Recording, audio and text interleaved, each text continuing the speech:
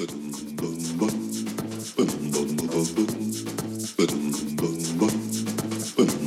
then I think there's also this broader narrative amongst sections of the left, really kind of anti-patriotic, anti-Western ideas that have flown through for years in the academic world about how there's basically nothing good about the West, how the world is going terribly, and how we're so oppressive and sexist and racist and homophobic. And it's just become so key to their identity and the way they view the world that it's very hard for them to look at the facts and look at the data and say, well, maybe people aren't as racist, sexist or homophobic as you might think they are.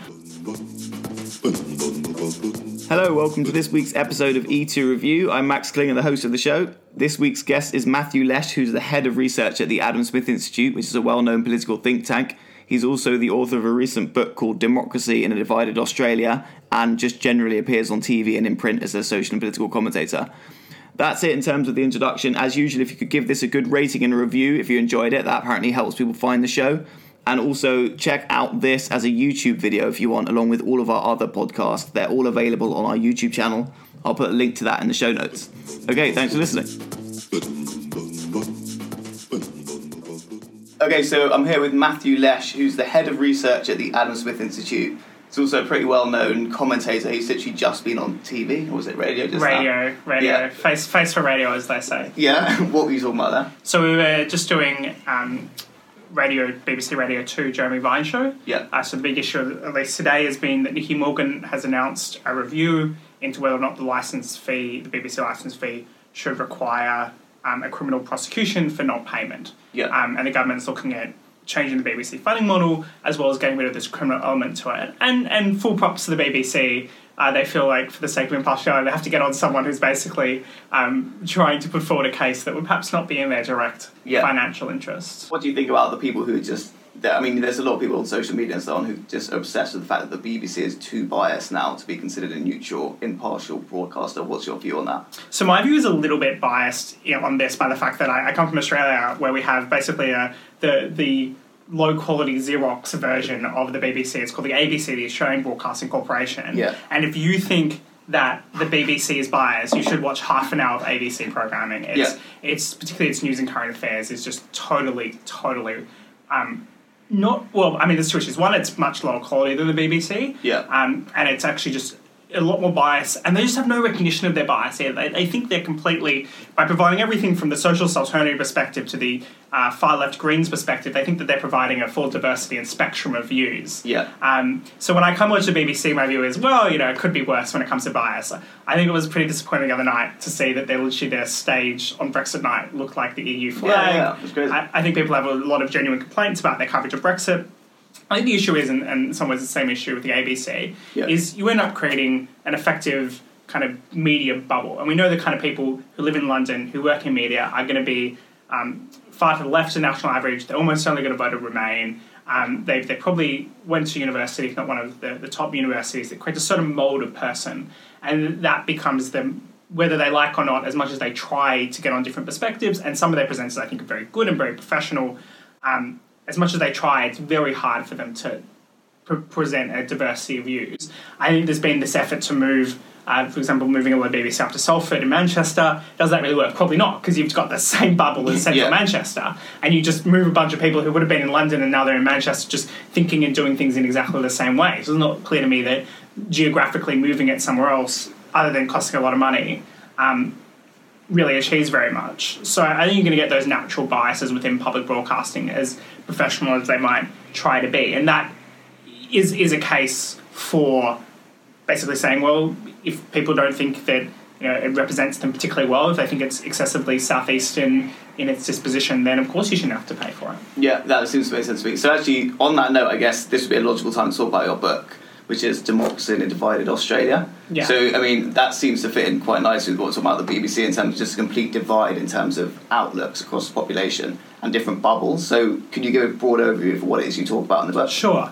So my book basically takes a lot of the literature that's been developed around Charles Murray coming apart in the US, combining with some of the work David Goodhart has done in the UK with Somewheres and Anywheres, and tries to apply that to the Australian context. So looking at how the new political divides have come to fruition in Australia. And I wrote this book largely in about, well, it was now 2 years ago, 2018, as we were kind of thinking about the new political era that was going on. And basically I dived into a lot of the data in Australia. There's not as much as you might ideally like, but there's really good election surveys where you can see over time this big divergence in views between effectively the metropolitan class and the inner city class. So what I've called inners, or David will call it anywheres, basically people who are higher educated, have good jobs in the inner city, earning high incomes, work in some kind of professional service, sometimes government as well, civil service, media, public media.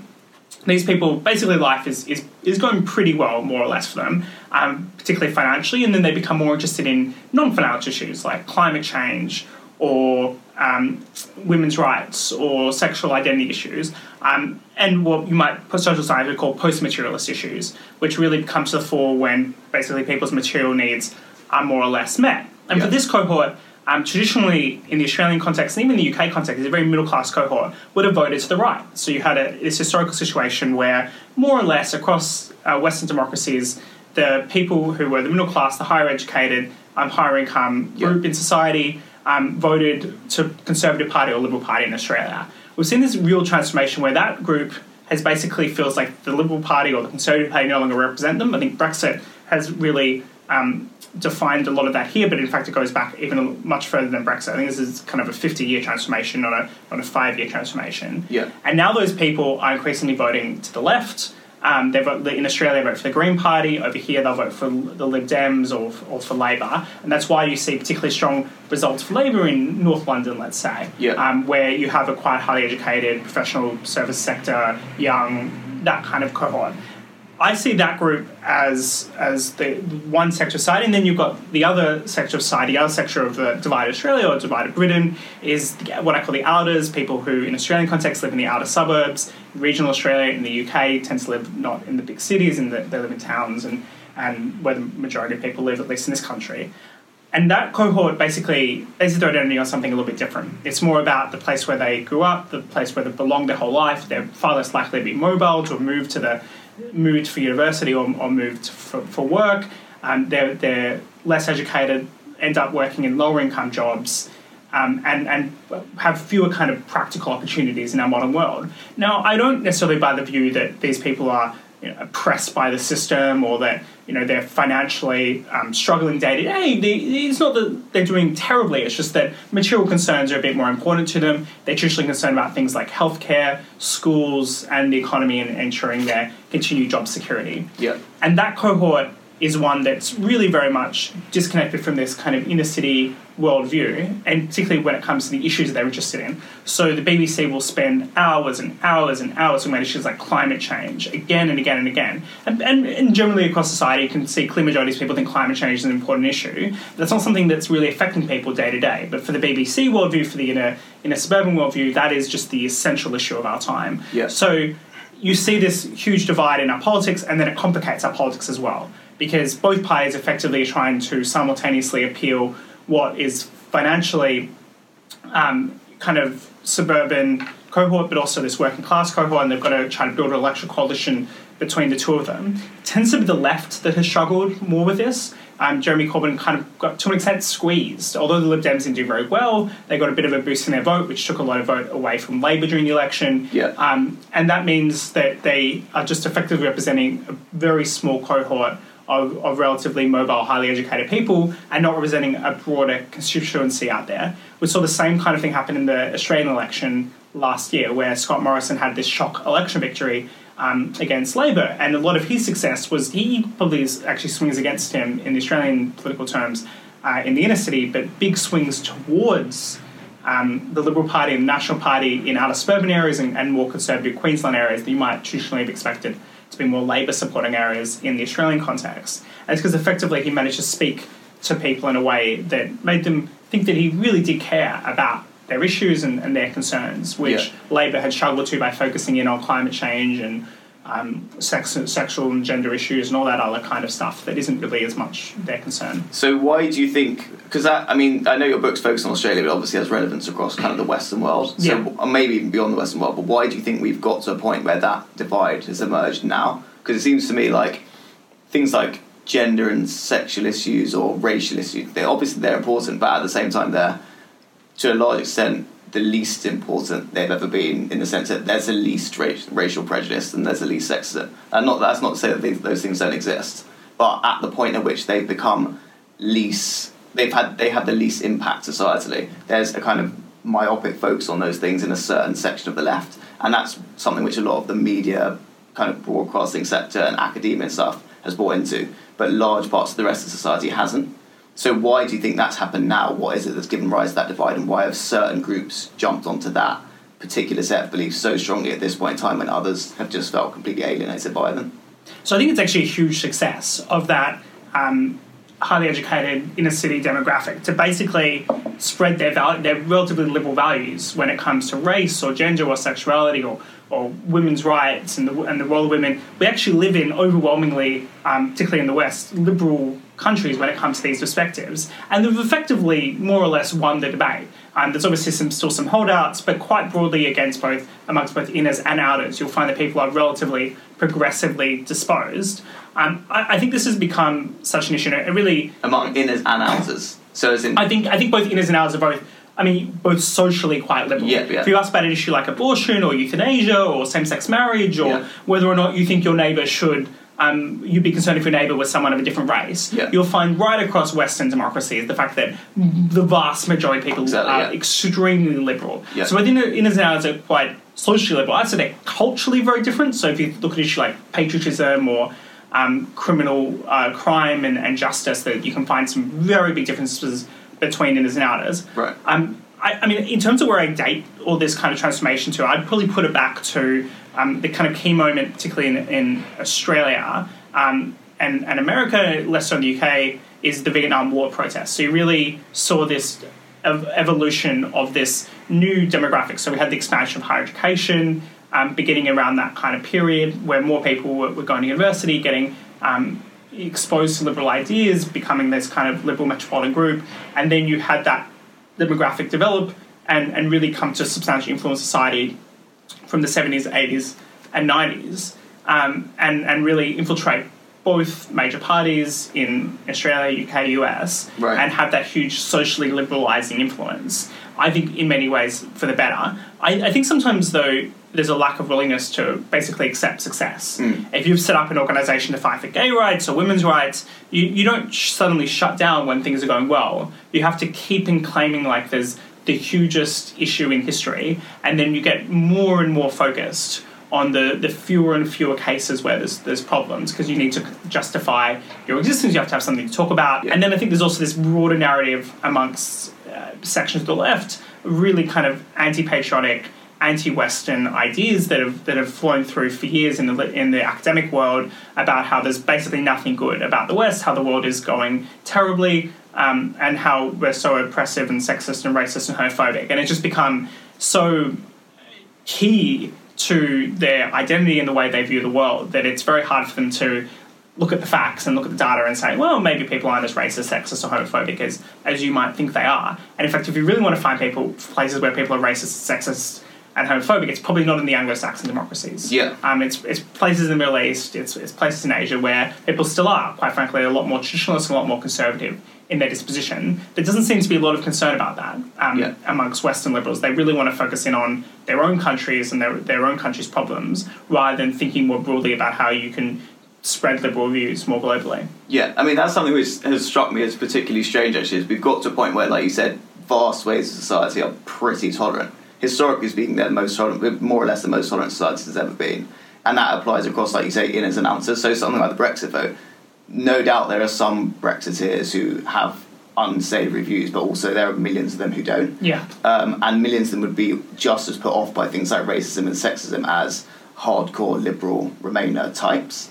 But the tendency of the Remain side of the debate has been to double down and just to insist more vocally as we go forward that things are, if not getting worse, at least as bad or very bad in terms of sex and gender and so on, or racism.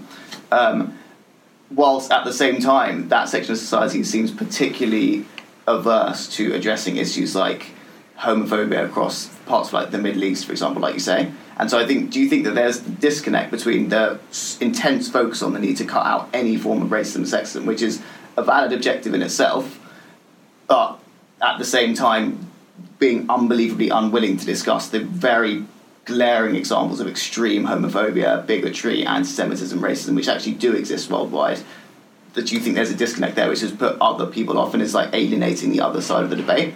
Or do you think it's more of a fundamental issue just in terms of incompatibility of values between things like being vaguely nationalist and being internationalist, or a blend of both? I mean, it's got to be a mixture of both. I think the fascinating case of some of the Birmingham school protests really puts it out there, because there's a lack of willingness to acknowledge the reason for those protests is underlying quite religious. Douglas Murray will point out the fact that London is actually more homophobic than the rest of the country because there's a lot of immigrants in London, and people come from places that aren't necessarily exposed to liberal ideas and liberal values, and they arrive here in the UK and they come to work, and that's fantastic. But we have to acknowledge the fact that just because someone's immigrant doesn't mean that they necessarily have the similar kind of cultural liberal set of values. Now, I'm pretty pro-immigration, but I think it's just something you've got to acknowledge sits out there. I don't think there's a willingness on the left to acknowledge those potential contradictions in their goals. I mean, another classic contradiction when it comes to the left is that in order to have a successful welfare state, you need a general sense of shared identity. And if you, in fact, the most successful welfare states, one could argue, particularly with tax and transfer, are some of the Scandinavian countries, which have been extremely homogeneous for most of their history until probably very recently when they've had inflows of migrants. So that kind of unity of purpose and message is actually necessary to make the kind of left-wing worldview work properly. I mean, in terms of where this is going in terms of these identity issues, I worry that the excessive focus on them actually undermines all the success we've achieved. So if you look at something like racial politics, if you're just obsessively talking about racial politics forever and ever, you're telling white people that they're inherently racist because they're white, you're inherently homophobic, inherently colonialist, and even if you had literally nothing to do with any of that history whatsoever, you are personally responsible for it. First of all, you're going to get a backlash from white people. You're going to get a rise in the far right because they're going to feel a need to defend themselves. This is the basics of tribal politics 101, and there's been a lot of academic research on this, that the more you present racial issues, the more racialized society becomes, the more conflict you have between different racial groups. I more or less subscribe to the Martin Luther King point of view, which is I want to judge people by the content of their character and not the colour of their skin, and I think that's a goal to aim towards. The problem these days is that that's actually not even the goal of people who are so-called anti-racist. They actually want to re-racialize society and focus on race and talk about race and think about race constantly, and you can never get out of that if once you walk into this trap and you create that opposition. Imagine you're a kid who comes from a relatively rural area in Britain, you come to work in London and you're expected to have this certain worldview and certain perspective on things and your certain way to talk about certain issues, and if you don't fulfill that, you can't go anywhere, and it's just a total mess. People are walking into a minefield and then often choose not to talk about it or engage with it or think about it in any meaningful way. Yeah, no, I definitely agree with that. I mean, I also think it makes it quite difficult to think clearly about these issues and actually to remember why it is that you've been, for example, opposed to racism throughout the course of your life, let's say. If you've got a situation where... So, for example, I've considered myself to be quite pro-immigration in general. I'm from a historically immigrant Jewish family. I would never want to make immigrants feel uncomfortable in the country or make the argument that immigration is a bad thing. But when you get to the point where any discussion of any limit on immigration at all is then deemed to be as bad almost as saying you hate immigrants, it becomes really difficult to have a rational debate. And I think the vast majority of people who look into that discussion from the outside, who aren't necessarily unbelievably well versed in these things, might come away from that thinking, okay, I know I should be unbelievably uncritically pro everything to do with immigration with no qualms about it, but personally I don't feel like that. And therefore they just come away with a kind of sense of confusion and actually no commitment to the reasons that there are benefits to immigration, for example. Or you can say that about anti-racism. You can be committed to anti-racism, but then if you say anything which doesn't toe a particular kind of critical race theory postmodernist line on the need for identity politics in public discourse, let's say, or intersectionality or anything like that, or the hierarchy of different forms of oppression which you get nowadays in a lot of discussion, you come away thinking that it's not clear why the things you thought you subscribed to so strongly are now seen as part and parcel of a racist worldview. So I think that's part of what's making things confusing nowadays. This is why I'm a liberal when it comes to free speech. Yeah. Is that I think the best way to make an argument and make a case for something that is a good principle is actually to have that debate in the first place. There's a lot of bans, let's say, particularly in continental Europe, about Holocaust denial and anti-Semitism, and of course all terrible things to say, do, think, etc. But when you try to ban these ideas, they don't disappear, particularly in the internet age. Ideas will just go underground and fester if you're not actually having the debate in the public out in the open. I think the same thing about immigration. If you can't have this serious debate about the costs and benefits of immigration, I think the benefits are there. They're quite clearly shown, particularly when you look at the contribution immigrants make to society, culturally and economically. I think the benefits are all there, but if you can't have that debate in response to people who are more sceptical of immigration, who genuinely believe that, if you're not exposed to those ideas, then you have very shallow understandings of the world. So to build that deeper understanding, we need to be able to have those debates, and I think we can get somewhere in those debates as well, where people come to accept certain things they might otherwise be predisposed not to. When you explain what the benefits are of immigrants, and in fact they're not taking your jobs because that's a lump labour fallacy. Yeah. Because they actually, by coming into workforce, earning money and then spending it, they actually create more jobs and increase productivity and share ideas. And you've got to be able to make that case. And because you prevent debate on that particular case and you're never actually able to do it, you're going to have problems when you actually do face opposition to it, which does eventually come out.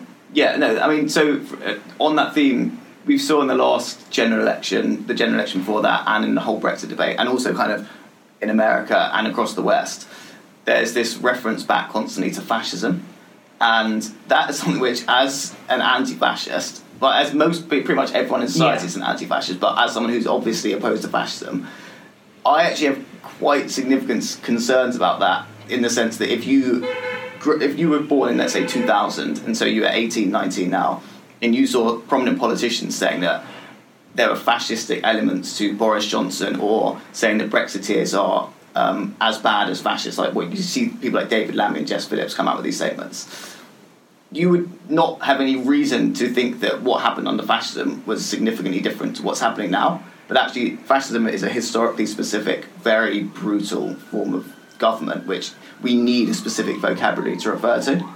And I think there's that kind of devaluing of these really profound terms like fascism and racism, and they're being used as a way of scoring kind of political or ideological points in a way which isn't actually appropriate. And the terms themselves are becoming devalued. But is that something which you would consider a concern as well, or is it something which you can kind of understand why people are doing it, because they might have their concerns about racism, so they just assert the most powerful argument they possibly can from the get-go?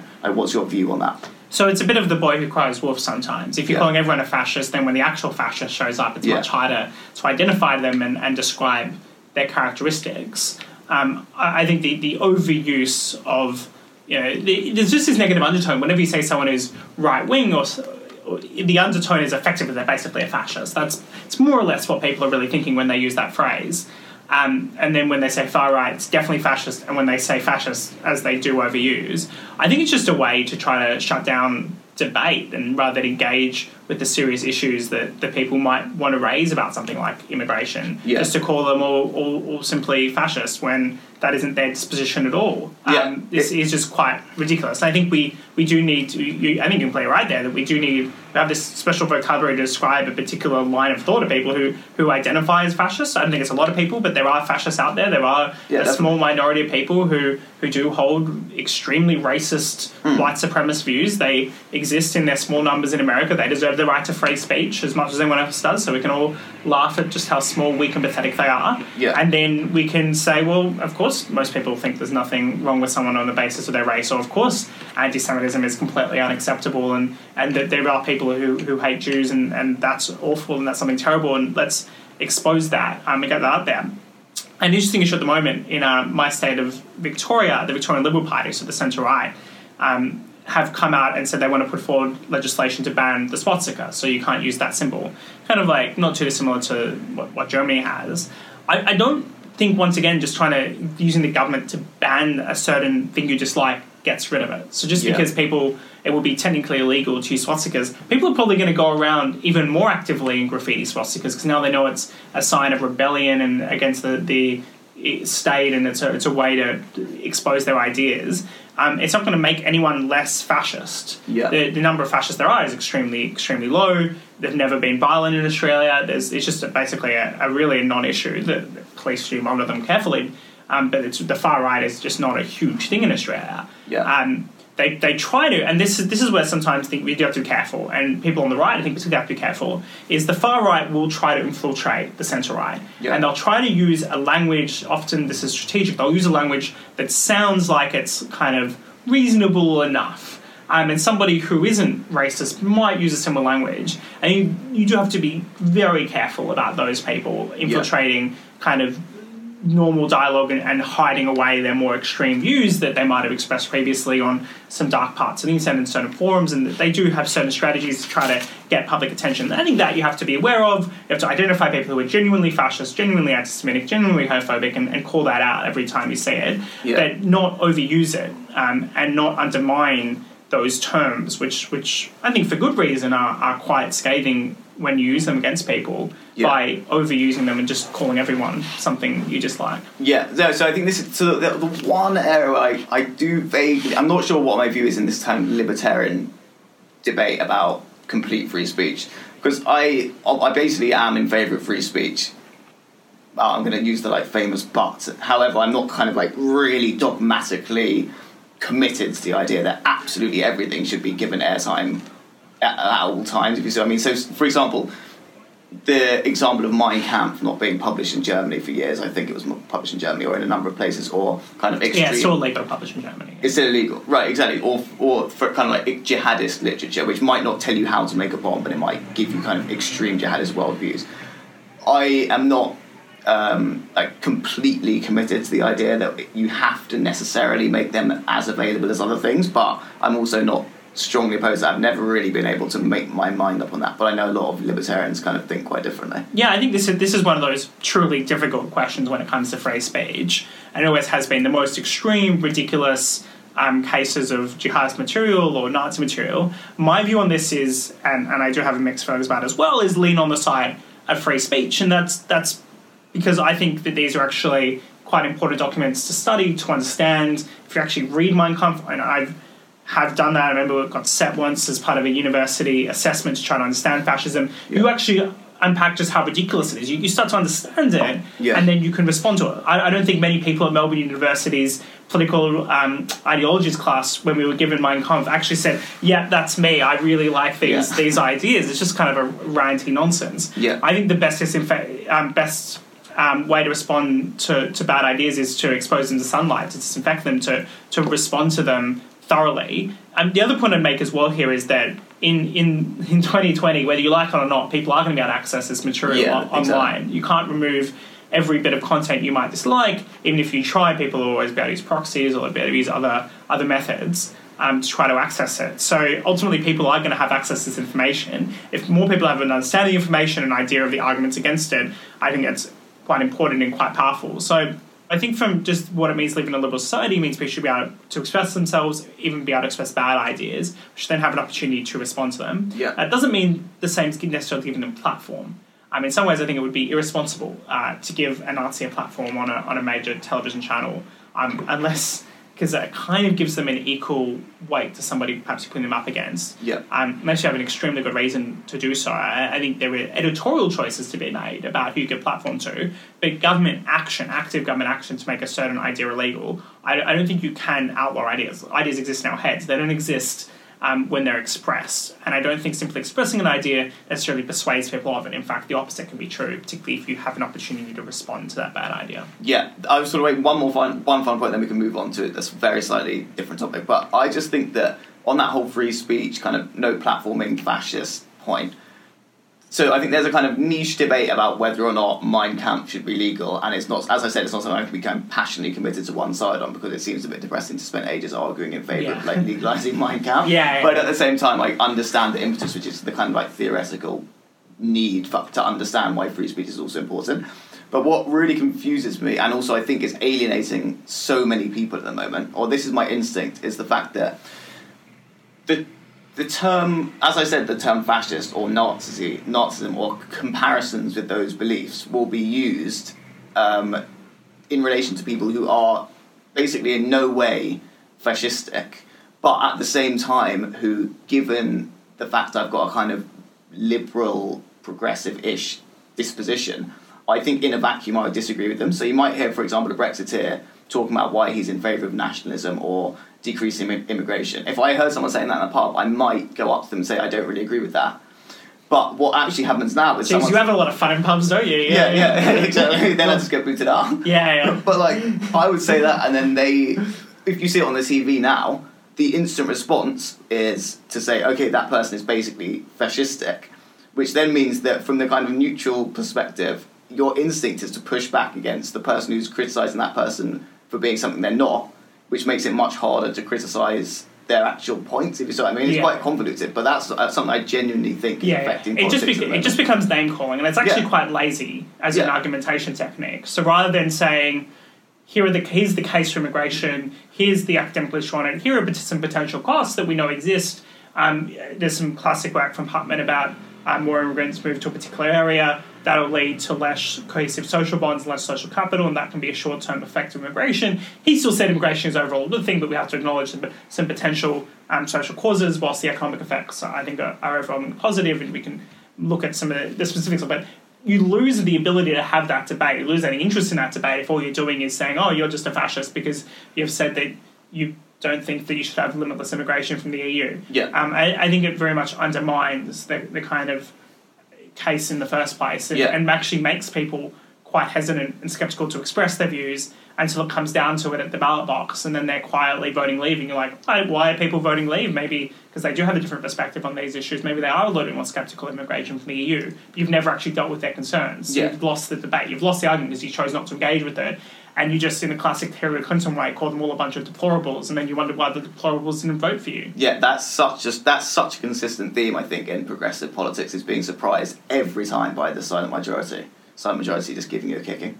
Like, every time there's an election, most of the society's thinking, I think that, for example, Corbyn is probably going to lose, and then when they lose, everyone's like, yeah, that's sort of what I thought was going to happen. And then the Corbynistas are saying, oh my God, I cannot believe this is happening. I don't want to live in this country anymore. Where people have a different perspective to me. It's just like, how did you not see? It's like, you may or may not be right politically, but just not being aware of the impact of what you're saying is having on other people. It speaks to something deep, and it speaks to something deep, potentially in two ways here. One way is the sense in which people do live in these information bubbles. Often it can happen in reverse as well. Like you can, if you come from a certain town where everyone voted leave, the idea of these Remain voters will seem totally foreign to you. Yeah. Just a completely different worldview, everyone is reinforcing it. Everyone at your dinner party is saying the same thing. The one person with the alternative perspective might just be staying quiet. Yeah. There was a great article in The Spectator this week, or so perhaps last week, about the issue of dinner parties and how people have stopped hosting dinner parties because they don't want the furious arguments about Brexit. Yeah. And then they have to split their dinner party invitations by those who are Remainers and Leavers and not invite any Leavers because they'll just argue with the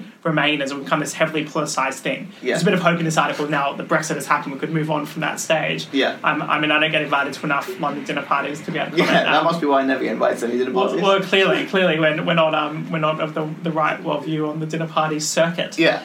In West London. So I think you have that, but also there's some interesting issues that John Haidt unpacks in his moral foundations theory about the extent to which progressives and conservatives in American terminology, or liberals and conservatives, have just kind of a different moral foundation, different moral priorities. So you find that progressives prioritise things like caring and fairness, and they're all very good values, and conservatives will have those values as well, but the conservatives also value things like group loyalty. Sometimes, and particularly libertarians, will value something like freedom. Yeah. And because particularly liberals, people on the left, don't have any of those other moral foundations, they just don't see them as important. They can't understand the priority which people will put on protecting the tribe and therefore being more sceptical of foreigners and foreign trade and feeling a need to protect their community. The progressive worldview just doesn't see that as a moral priority. All they have is caring and fairness. Whilst conservatives often actually have a bit of kind of an equal amount of each in some ways across these different moral foundations. So it's much harder for a progressive to get into the head of someone who's conservative because they just don't have that worldview, that disposition within them. But that's also partly because that particular brand, I think it's quite a modern thing, a modern brand of progressivism, well, I don't know what the best term is, but you could call it that, presents other viewpoints as just kind of either completely morally bankrupt or stupid. And so there's no attempt to appreciate the fact that you might not agree with it, but it's a kind of valid alternative set of beliefs. It's just you're taught from day one, anyone who thinks it's just evil or stupid or has been tricked by someone. Yeah, I think this is a serious problem on the left if they want to be politically viable, is that if you're not willing to accept the need to persuade people who have a different view and you just dismiss them, then why in the world are they going to vote for you? Why in the world are they going to come crawling back to you because you supposedly give them the solutions, but you clearly don't, and clearly not really speaking to them whatsoever. So basically, okay, so we've had a break. So something which you've spoken about is the fact that we are constantly being told that everything's getting worse or is very bad, but actually, in historical terms, we're living through one of the most incredible periods ever. Pretty much the most incredible period ever. So why is that? What do you mean by that? And why are we living through such negativity when actually things are going so well for so many people? Well, I think that's a very good question and trying to unpack this. So the last decade was, by basically every measure, the best in human history. Yeah. We had, just in that time period, the number of people in extreme poverty has halved, the proportion of, so from almost 20% to below 10%. We've got more people who are nourished, educated, as well as on top of that... literacy rates. Child mortality rates. Literally almost every measure you can, but also things you can't measure. So we have access to more information on our phones, more entertainment, more food options.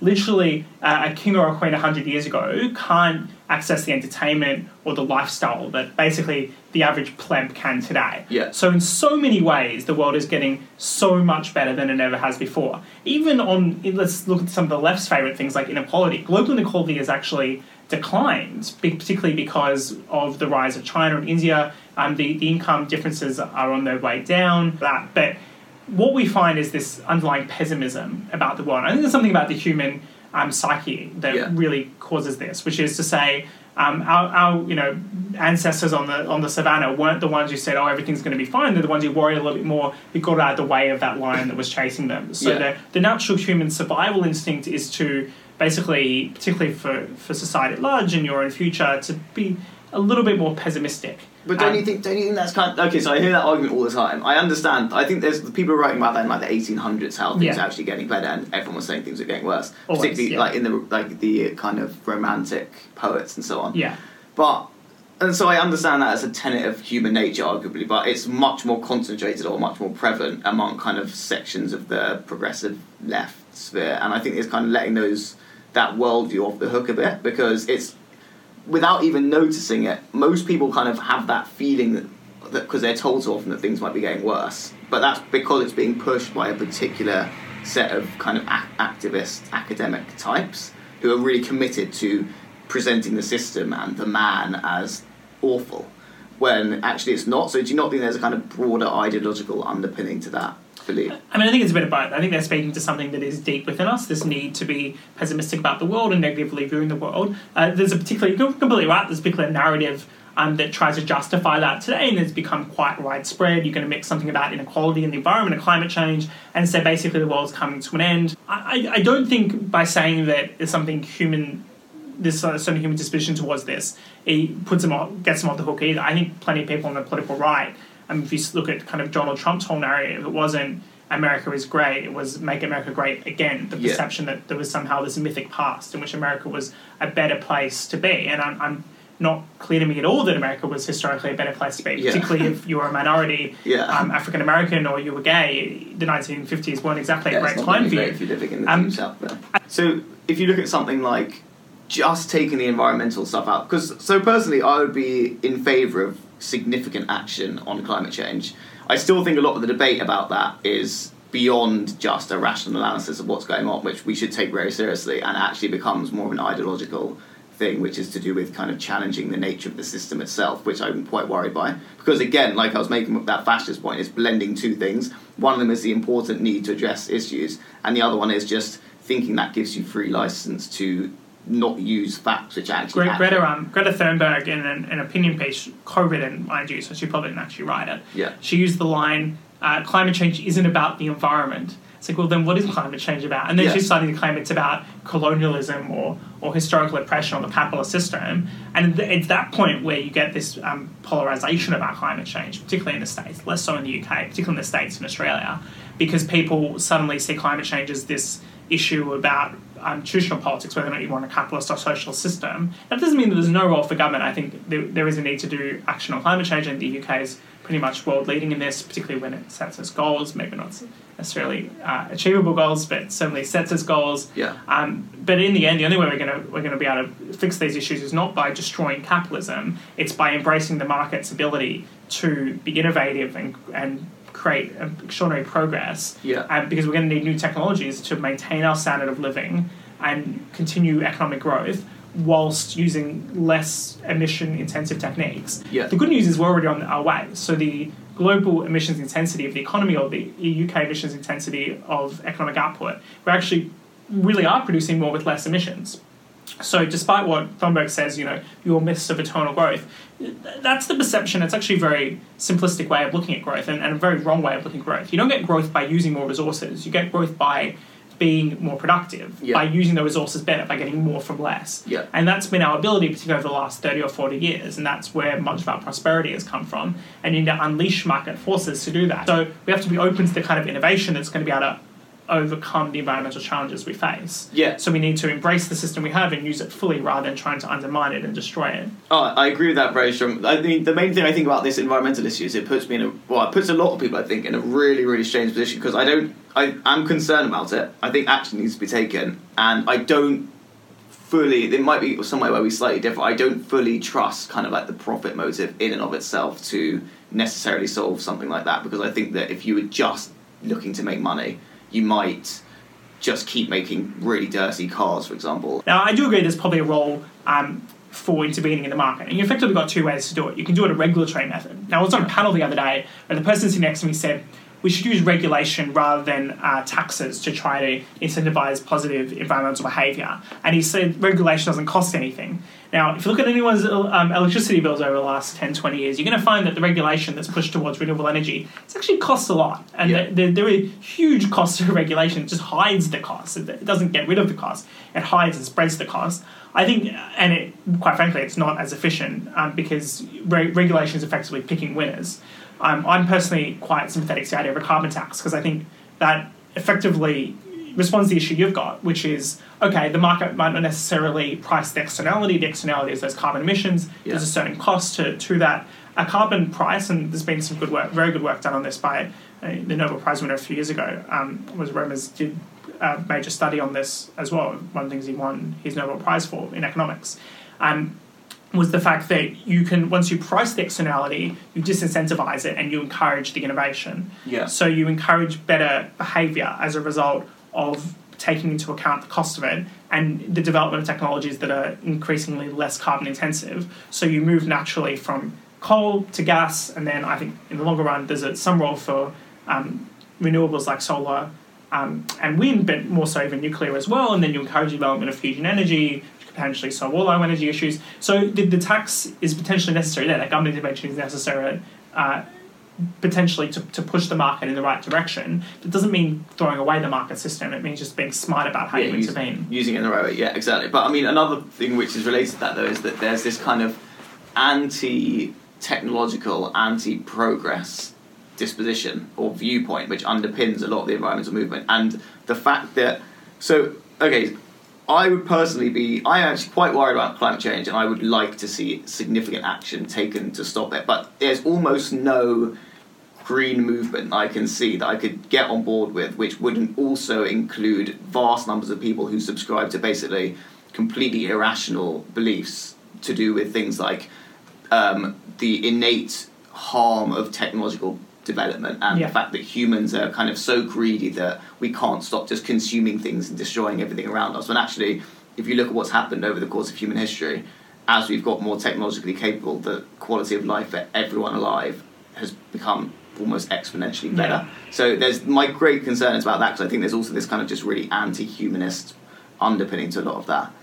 I think that's absolutely right. And also, I mean, you can even see that with things like you'll have schemes. I think Prince Charles headed up was part of where they subsidised basically Indian peasant farmers to continue their traditional farming methods. By paying awful for the environment. Yeah, and it's like it's bad for the environment, and also it's just awful for the farmers themselves to be paid to continue doing kind unbelievably manually intensive labour. A subsistence style instead of doing things like giving them. You could use that money to provide them with a environmentally friendly tractor, which might do the same amount of work as an entire village. I mean, they can spend more time with their kids or afford medicine. So I mean, that's just kind of, quite frankly, just anti-industrialisation. Yeah. I can't see Prince Charles going back to the farm and making his own food. So of course, it's complete hypocrisy to think that these poor Indian farmers have to stay poor and on the farm forever. And what we know about agriculture is that the bigger the farm, the more efficient it is, the less environmental impact it has, the less land, fewer pesticides it uses to produce more. Edward Gleeser, who's is a Harvard economist, one of the world's leading urban economists, makes the point that building skyscrapers is the best thing you can do for the environment, because city dwellers, we use less space, we have a substantially less environmental footprint, more likely to use public transport, we're not kind of travelling great distances in cars, and we're having a much less footprint on the world as a result of living in cities. Yeah. So you don't want to encourage people to live out in regional areas where they're using up a lot of resources. You actually want to encourage people to live in cities where they can earn more money and they can be a lot better off. Yeah, and also a lot of that environmental kind of outlook is based on just a factually inaccurate understanding of what's actually happening. So with good reason, people will look at the news about things like hurricanes hitting specific places or rising sea waters leading to flooding and so on, and think that vast numbers of people are dying as a result of natural disasters. And obviously, people dying as a result of natural disasters is bad, but by basically every metric, the number of people dying as a result of natural disasters has increased massively. Yeah, so it's about the number of people dying from natural disasters is down something like 99.9%. And that's largely because we're more prosperous. 99.9% less. 99.9% fewer people compared to about 100 years ago were dying from natural disasters. Usually be tens of thousands, 100,000 people. So we've got to be careful. So we could completely stop a lot of places from emitting carbon emissions. You could say, it's many places in Southeast Asia or in Africa, no, you can't industrialise in the same way that we have in the West. We don't want you to have cheap, accessible energy, which is provided by coal. It's just the reality is that's the cheapest and easiest energy source, at least at the moment. We're not going to let you do that. We're not going to let you become rich. We're not going to let you become prosperous. Ultimately, climate change might even be much worse for them as a result, because you won't manage to fully stop climate change, but they'll have far less ability to respond to the effects of climate change if you're much, much poorer. So we've got to build the wealth and prosperity at the same time as we're trying to reduce emissions. I think that's definitely possible, but at the very least, the prosperity enables us to deal with the consequences. So we can't stop us from getting to that prosperous society, or can't stop other people from becoming prosperous like we are. Because you're concerned about climate change. We're not going to be any better off in the end. Yeah, that's definitely an important point, I think. So related to that, I wanted to ask you about your thoughts on the way in which inequality globally is discussed, and also the point we've reached technologically and developmentally. So in my opinion, something you hear much more than you should is about how awful it is that things are so bad globally without any wider context being given about how much more incredible things have got in the last 30 years. I think the last 10 years are basically the most incredible decade of development there's ever been, and the last 40 years has been unprecedented, and the last 200 years has been unprecedented in terms of how much people's standard of living We've gone from effectively 95% of the population in extreme poverty to less than 10% over the last 200 years. It's extraordinary progress, and I think the debate we've had to have, and this comes back to organisations that are set up for a particular purpose at a particular time and then have to justify the continuing existence of the crisis that they were established for. I